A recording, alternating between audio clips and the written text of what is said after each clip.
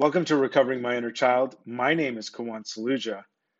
Our first reading comes from Melody Beattie's The Language of Letting Go, and the topic is letting the cycles flow.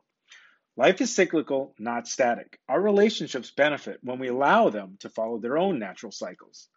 Like the tide ebbs and flows, so do the cycles in relationships. We have periods of closeness and periods of distance. We have times of coming together and times of separating to work on individual issues. We have times of love and joy and times of anger. Sometimes the dimensions of relationships change as we go through changes. Sometimes life brings us new friends or a new loved one to teach us the next lesson.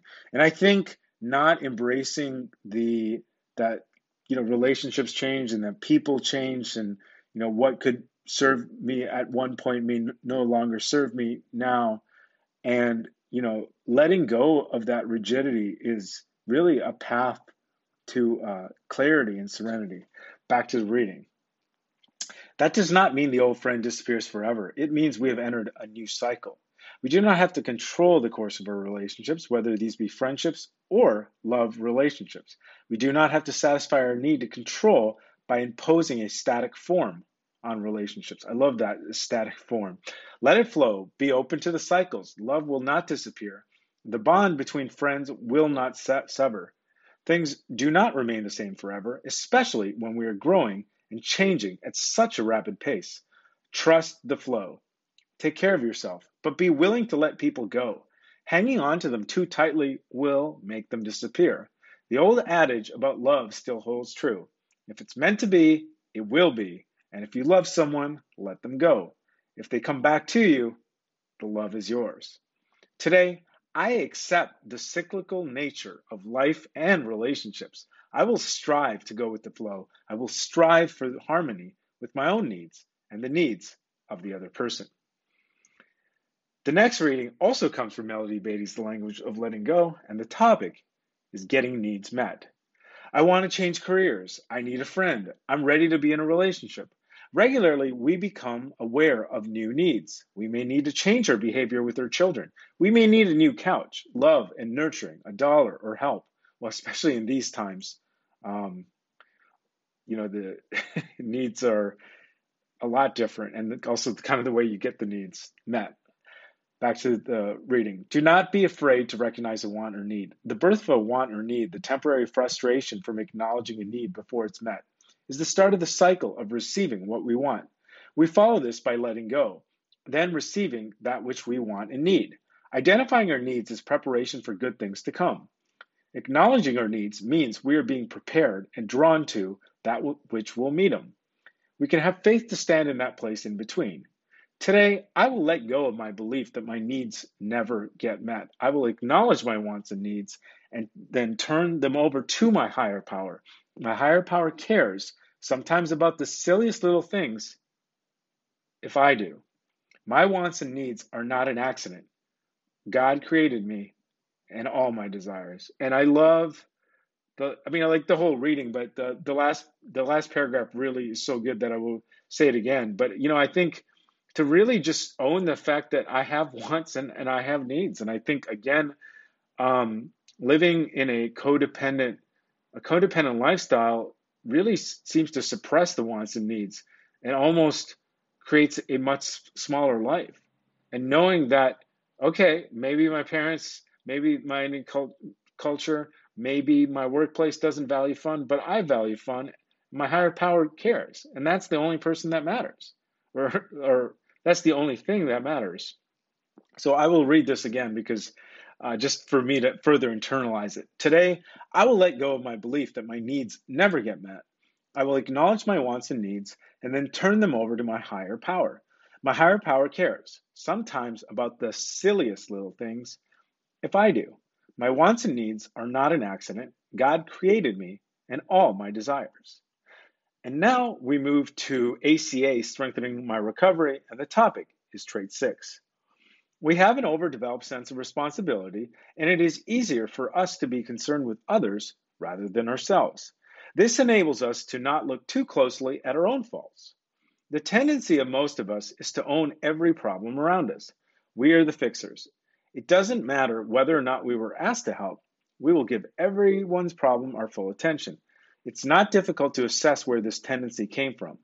Being responsible for the chaos in our family of origin was repeatedly put onto our small shoulders as children.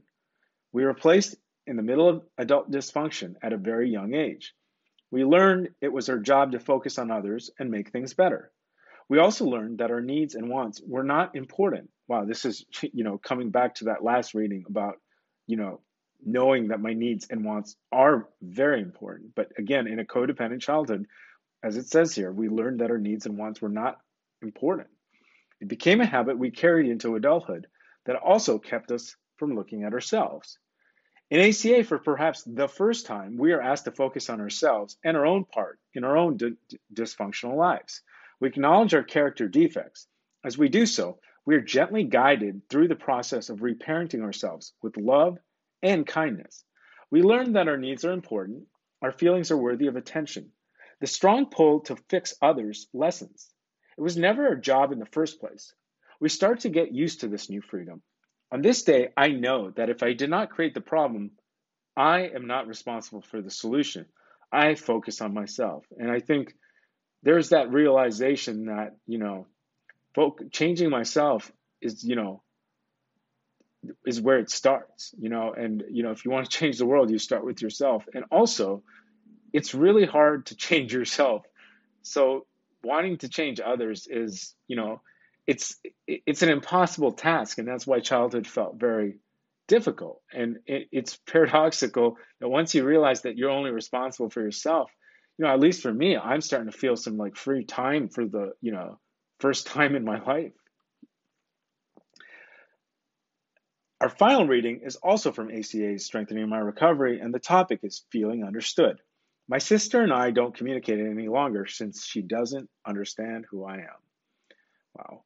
We used to make excuses for people when we said things like, oh, they didn't know any better. There may be a lot of truth in that statement, but it feels like we were saying they just didn't see me when they ran me over, so it's okay. Just because someone is a family member doesn't mean we should accept the unacceptable, including subtle things like them not really hearing us, or less subtle things like having them label us as overreactive. Through ACA, we can now tell whether we're being heard or not. We realize that others don't have to agree with us, but they may not disrespect us, and that includes employee, coworkers and family. The people that we're, at least I was raised to put on a pedestal, whether they merit it or not. Back to the reading. We recognize their needs and start to speak up for ourselves. We're learning to live a healthy emotional life, no longer wishing to be around denial and shame. We let go of those who can't journey onwards with us because we cannot carry them while we're climbing to the heights we need to keep our heads above water. Beautiful reading. We may reconnect with them later, but that will be our choice. Before recovery, we may have spent all our energy on our families because we thought that was what we were supposed to do. Now we give our gifts to those who can appreciate and actually understand them. On this day, I choose to spend my time and energy on those who wish to make this journey with me. I deserve to be heard and loved for who I am. Sometimes I don't even know why I'm doing this podcast, and then I'll be in the reading. I'm like, oh, this is exactly why I'm doing it. And, I love this part. Now we give our gifts to those who can appreciate and actually understand them. I think there's always been this approval of, hey, I did this or I got this job here. And it's like, as a common theme in these readings today about focusing on myself and realizing that I can have wants and needs. I don't have to tell anybody about it. And I can ask for people who support me on the journey and, celebrate the ride. And that concludes the readings for today, today's episode. Until next time, this is Kawan Saluja reminding myself to pause because that's where God is, to feel my feelings, which probably also requires a pause, and to love myself.